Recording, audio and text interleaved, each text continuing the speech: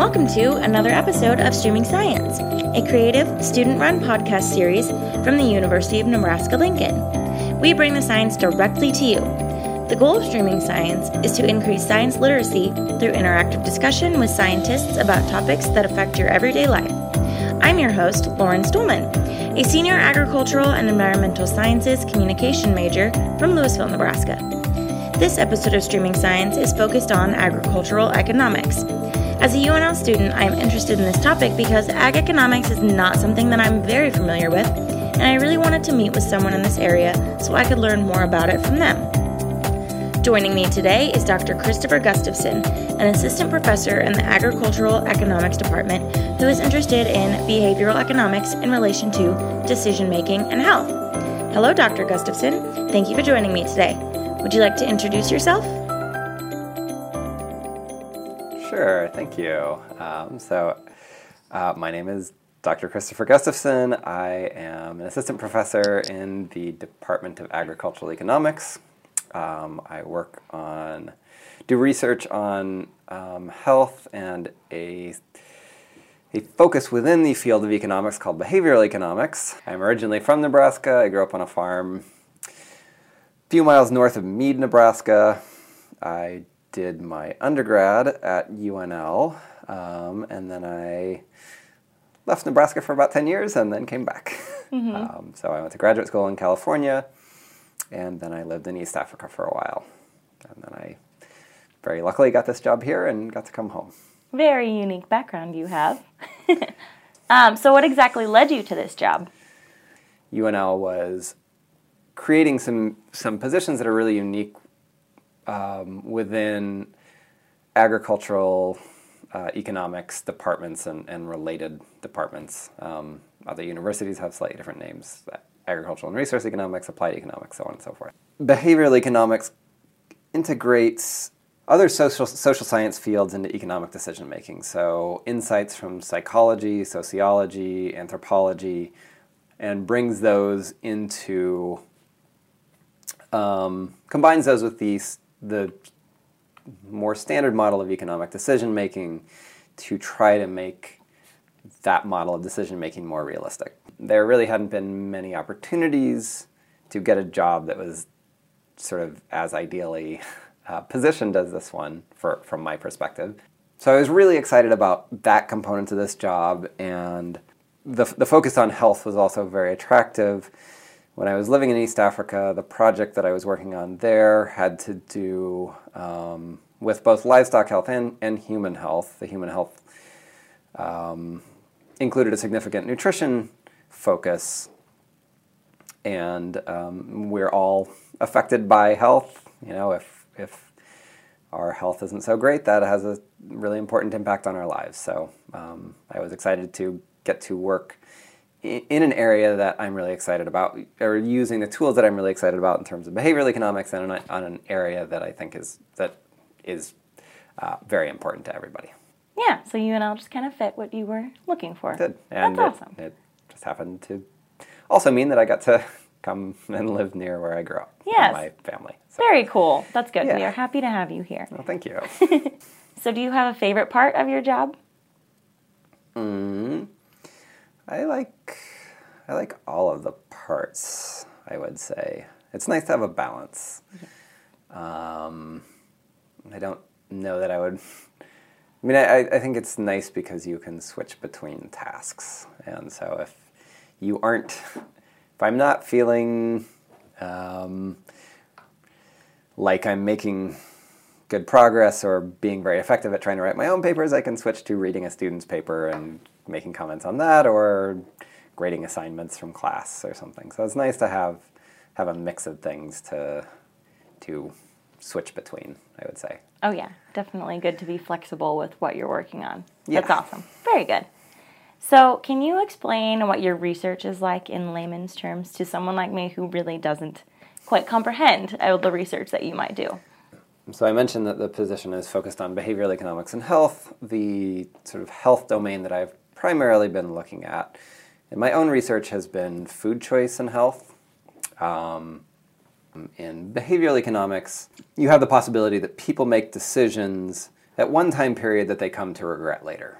So if you're hungry, I think we've all had the experience of being hungry and wanting to eat the more indulgent or appealing food item. So instead of getting a salad, a hamburger sounds really good. So in the moment when you're making that decision, if you choose the hamburger, you clearly at that point have decided that a hamburger is going to be more enjoyable for you than the alternative, the salad or whatever. In the long run, after you've eaten the hamburger, 12 hours later or 2 weeks later, you might have a different opinion about the decision that you had made previously. Within the behavioral economics model, there's a possibility that people have different preferences for the choices they make depending on at what point in time they're at. And so there's also the possibility that by bringing an individual's attention to potential consequences or to information about the decision that they're making, you might influence their choice in a way that makes them choose the healthier option. Quite a bit of what I've been doing has been looking at ways to encourage people to make healthier choices by drawing their attention to healthier choices or trying to motivate them to make healthier choices. So you talked about how you went to Africa. So how did that experience affect the work that you do today? An effect that it has had is to, have exposed me to experiences that people people living in Tanzania have that I wouldn't have been able to imagine or wouldn't have been able to understand just from, say, reading newspaper reports about Tanzania or even reading books about Tanzania. So I think it's affected the assumptions I make about other people's lives, hopefully in a way that makes me a better researcher and more understanding. I would definitely say so. That's quite unfortunate that we definitely take for granted, I should say, of everything that we really have here that some are not as fortunate to have. Yeah. Yeah, it's a really cool experience that you had, though. I'm glad that it has affected you and helped you in what you're doing right now. So for some people, they are not quite interested in economics, and it kind of turns them away because they just think of numbers and tables and graphs. So how exactly would you explain it to someone who isn't quite interested, how passionate you are about it and what it really means to you? So economics is important to all of us. Whether or not you think about yourself as being an economic decision maker, anytime you make a choice about what to essentially do, you're engaging in economics. We all are faced with these decisions on a very regular basis, and an example that a lot of people face these days, now that social media rules our lives, is whether to spend time on Facebook or texting friends or whatever versus using that time in a different way. The time, if you are on Facebook, the time that you spend looking at what friends are up to is time that you could be spending on something else. And to bring this back to behavioral economics, there's this notion, and a lot of evidence behind this, people tend to be biased towards immediate satisfaction. So if we can do something fun now, or eat something tasty now, or buy something we want now, that is much more influential than saving that money for something that we might want in the future but don't necessarily know we'll want. Or studying so that we can get better grades in the future than being on Facebook now and seeing what our friends are doing. From an economic standpoint, we should be thinking about what we're giving up.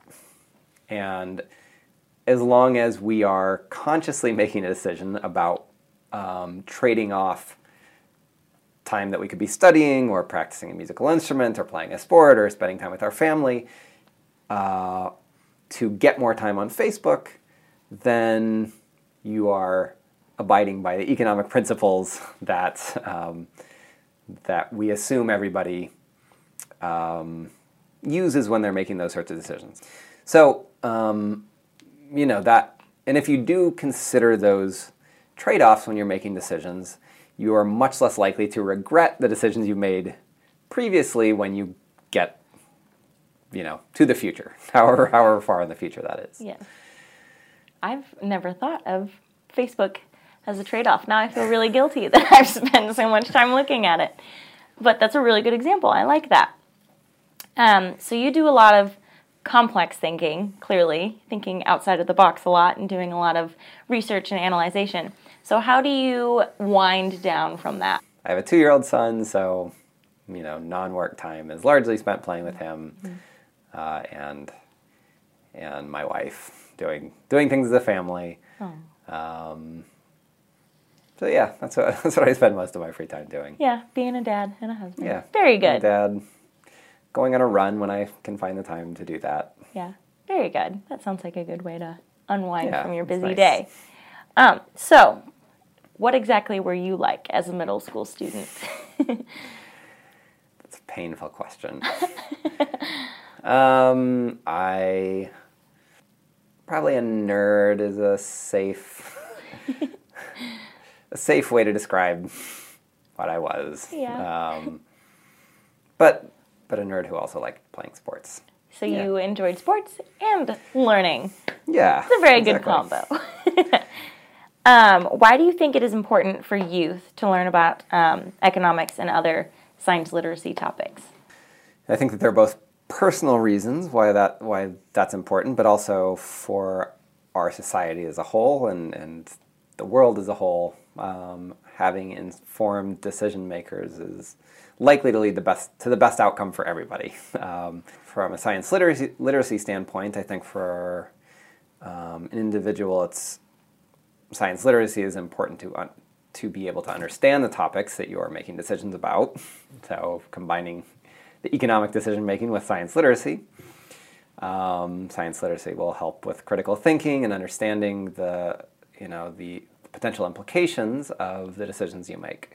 People who think about where the information is coming from and whether that not be from an objective source, so that whether the information might be coming from a source that has a particular point of view, how to think about those different points of view and use an accumulation of different pieces of information to make your own decision from an informed standpoint is good for society as a whole.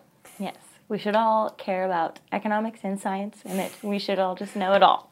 That would be nice. That would be ideal. That would be ideal. So lastly, if you could tell the middle school listeners, high school listeners, etc., who are listening one thing, what would it be? To try hard and not be afraid to make mistakes. Mm-hmm. Oh, yeah. That seems like good advice. Yes. Very good advice. So they should just go out, not be afraid, and it'll all be good. Yeah. Yes. Very good. Thanks to our guest, Christopher Gustafson, for joining us, and to all of you for tuning in. To listen to more Streaming Science podcasts, go to soundcloud.com/streaming-science. I'm your host, Lauren Stohlmann.